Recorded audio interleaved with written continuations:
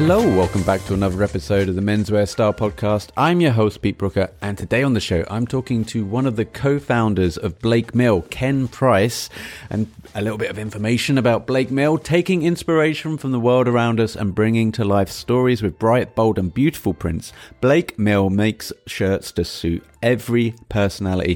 From Japanese flowers to the map of the world, you can dress the part from head to toe in a selection of wearable art that will transform the way you feel. Founded by three friends, Steve French, Ross French, and Ken Price, with a passion to disrupt the men's fashion industry by making high-quality dress shirts for people who want to express their individuality through clothes. And here, in his own words, to talk about Blake Mill is one of the co-founders, Ken Price. So I'm Ken Price, co-founder and CEO of Blake Mill.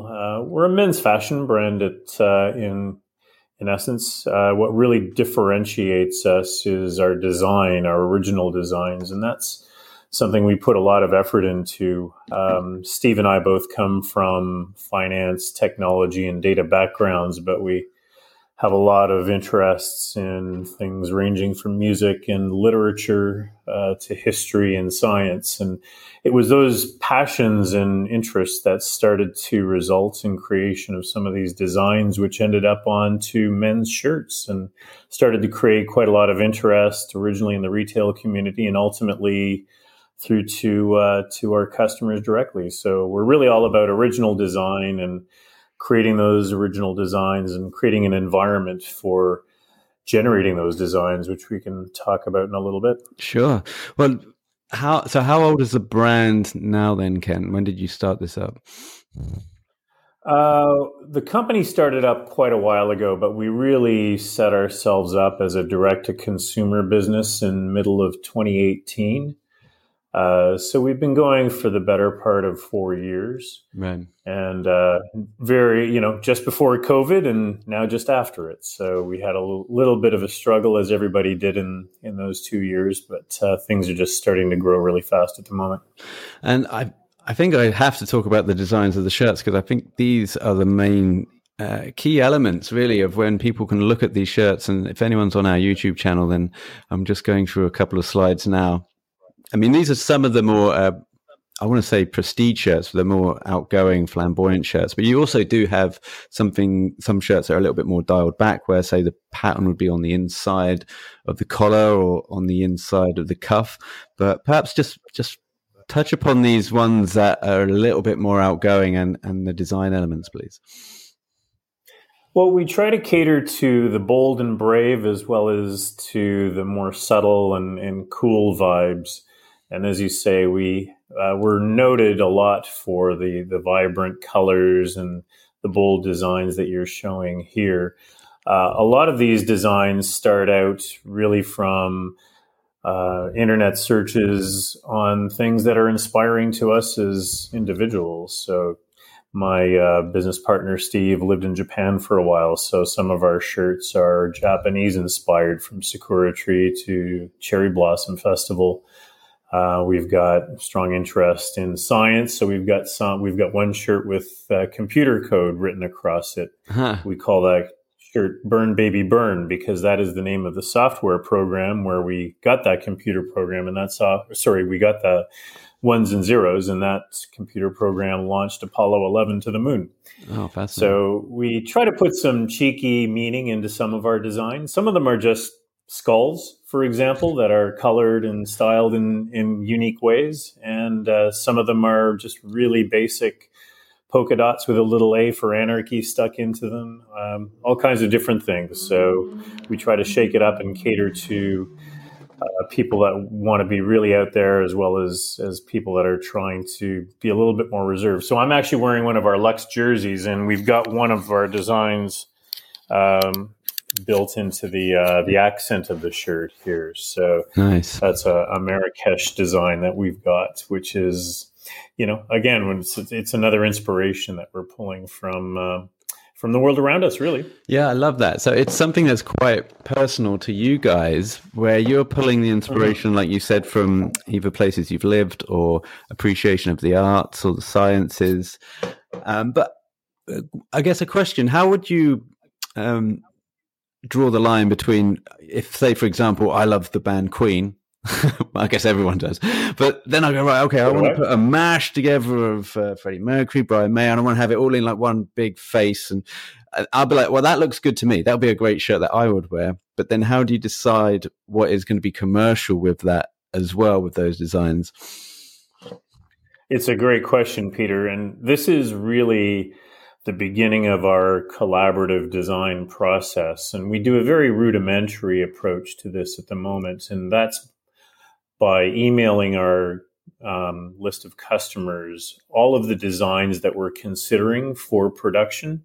So we create a survey and we let them vote on what they like the most. Then we let them place orders for them. And if anything is, if I can use the term, a total dog, then we'll just negate that order. But we get our customers involved and our followers in the selection process.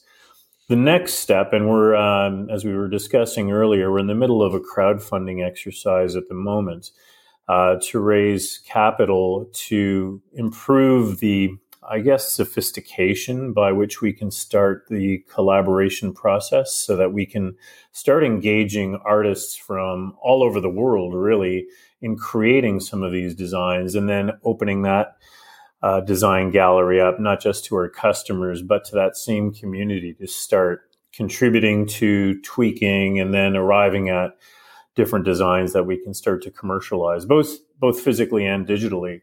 So the whole collaboration and community development of these designs is part of what Steve and I have done for a big chunk of our careers in fintech, and we're aiming to bring that through to the fashion.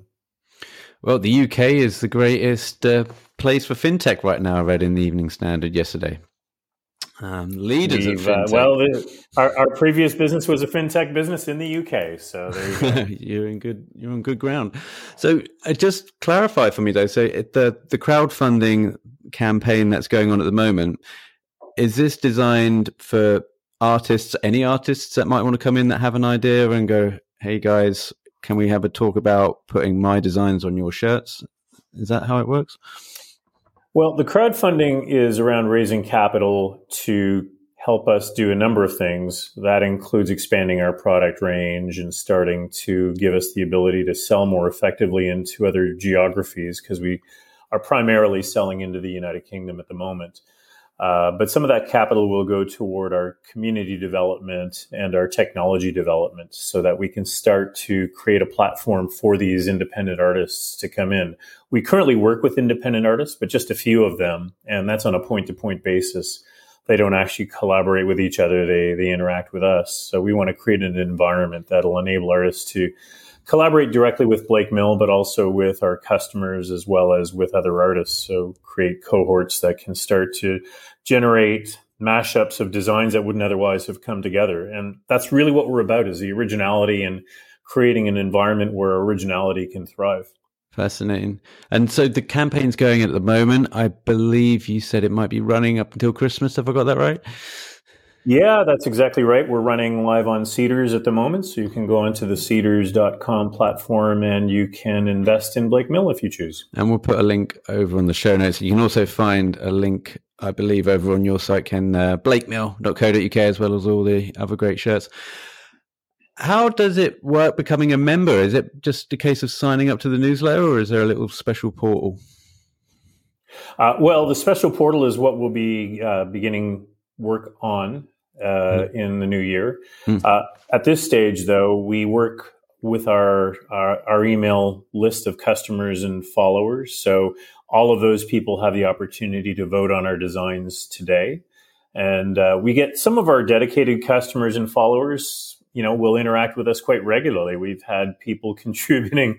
We had one person contribute, I would almost call it a manifesto of 20 pages of text just talking about the different designs and inspirations that they have. And it's just fabulous to get this feedback. And some of it is incredibly useful. Some of it we can't use, but that's the sort of collaboration we already have. It's not a terribly sophisticated platform. It's simply email going back and forth, and that's what we're aiming to really ramp up.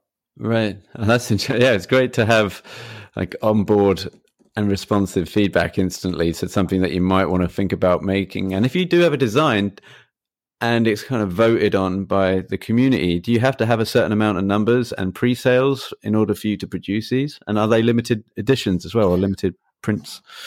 Oh, okay. So a couple of questions. The first one, in terms of the voting numbers, we have had a few experiences where the absolute top contender when it came to votes did not sell at all. It just was absolutely horrible commercially, but everybody thought it was going to be great, so they voted for it. So now we do a little bit more of an acid test, and we tend to do a pre-order once we've confirmed that people actually want to buy the product. And we have quite a quick turnaround with our manufacturing base, so that's all very feasible.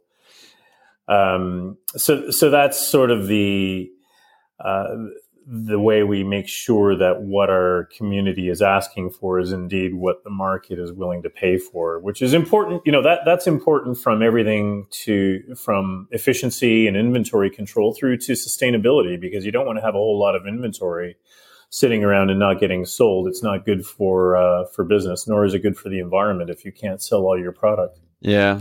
And do you have like one eye on sustainability with what other brands might do, or do you how else do you implement some sustainability pledges within the brand? Sustainability is becoming a bigger and bigger criteria for people when they are looking at what to buy when it comes to fashion in particular, which has not got a great history when it comes to the environment or sustainability. We've started that process in a fairly simplistic way by ensuring our packaging is recycled and recyclable. We keep our garments plastic free, so you won't see a plastic sleeve on the shirt when it comes in its box or in its tube. We're now in the process. We have a new lead buyer joining us next week, actually.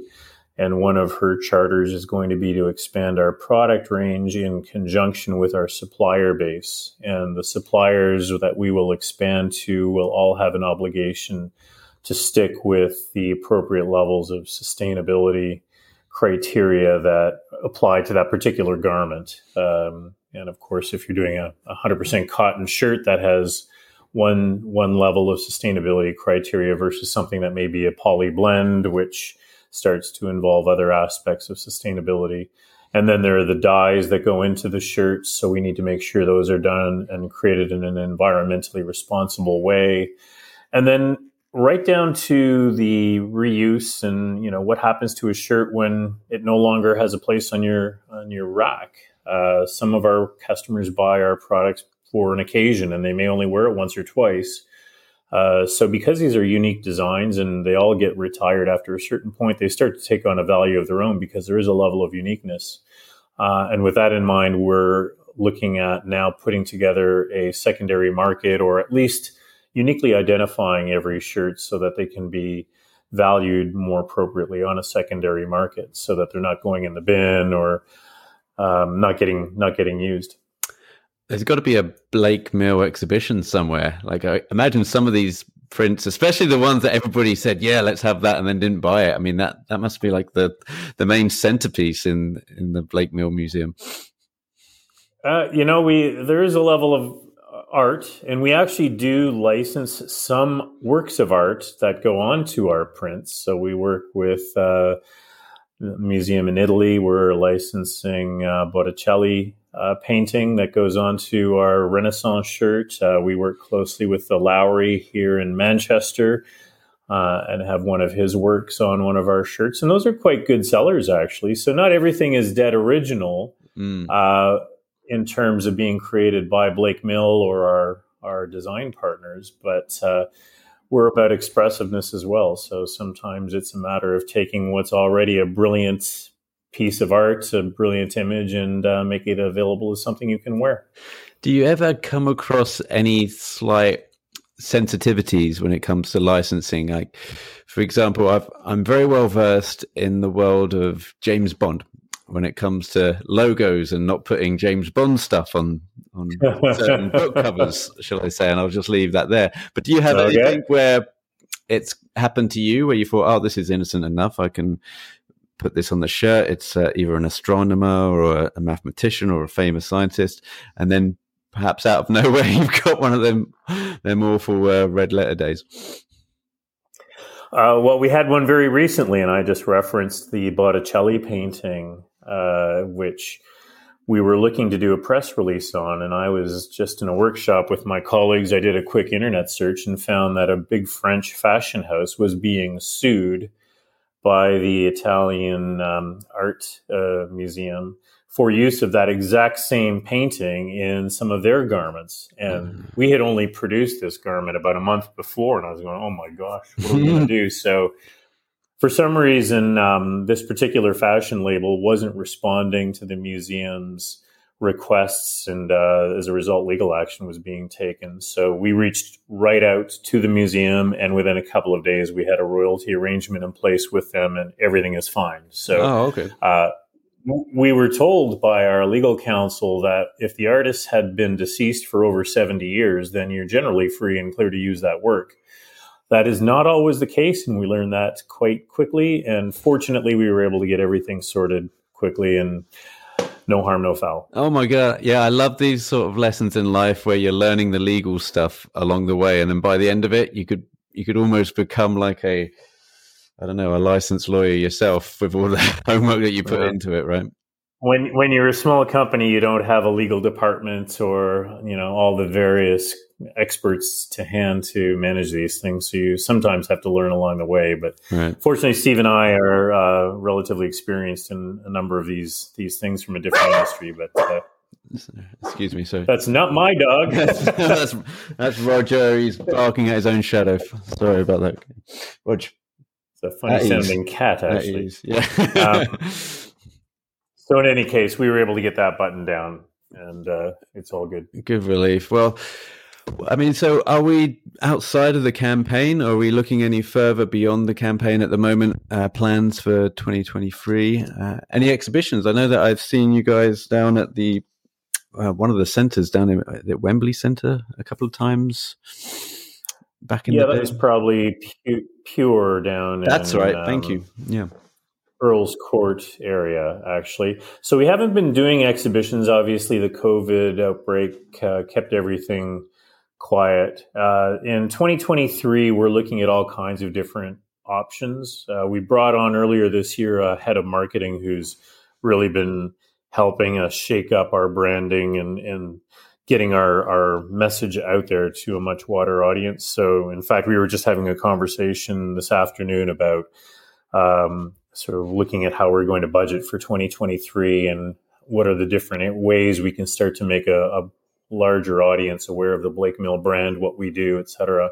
And that will dovetail with the design collaboration outreach that we're planning for 2023 as well. So exhibitions may well be part of that. We haven't made any final decisions, but some of these things are going to be sort of a little bit of guerrilla warfare. We're just starting to do a lot more PR. And we have quite a strong emphasis on our influencer program, which has been very successful, some design collaborations, et cetera. So the world is a lot different now than it was 15, 20 years ago. So you've got to keep, and it changes literally every month. So You have to keep on top of the different channels to market. So yeah, keep your eye on this space, and we'll show up probably in some places you wouldn't expect. Yeah, I hope so. Well, this space would be blakemill.co.uk, and I encourage everyone to have a look at the site and enjoy the designs, because I think there's something for everyone and all occasions as well. It's not just the party shirt or the holiday shirt. There's also the business shirts and things in between that you'll enjoy over there. Ken, we like to say from the bar to the boardroom. From the bar to the boardroom. That's much better. You see, that's why you get the big bucks over there. Actually, from the boardroom to the bar. You don't actually want to go from the bar to the boardroom.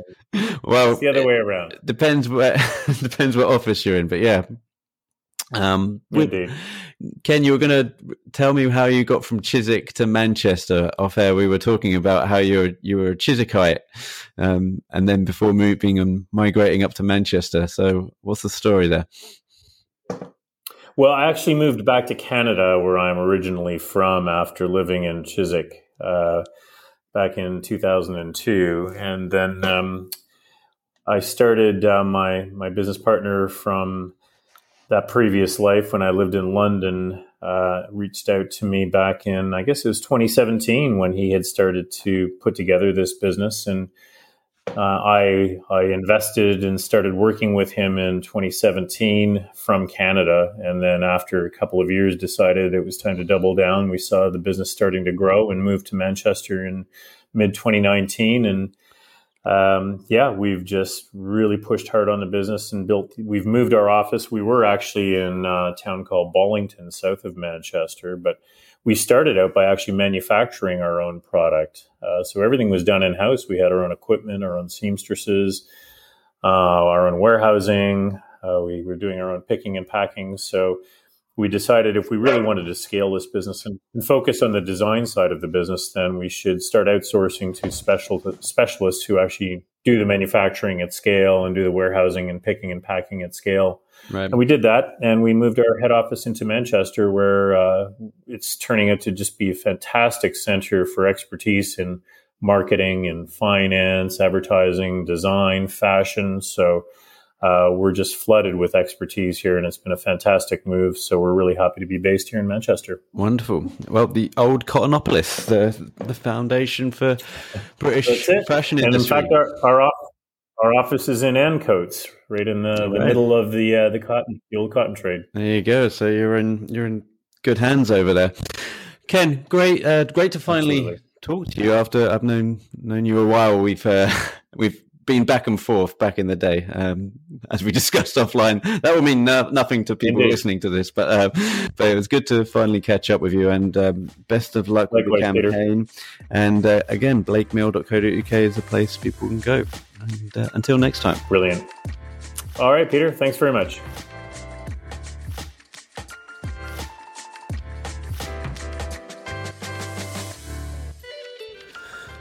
You've been listening to the Menswear Style podcast. Be sure to head over to menswearstyle.co.uk for more menswear content, and email info@menswearstyle.co.uk if you would like to be a future guest on the show.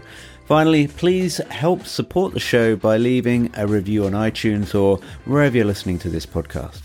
Until next time.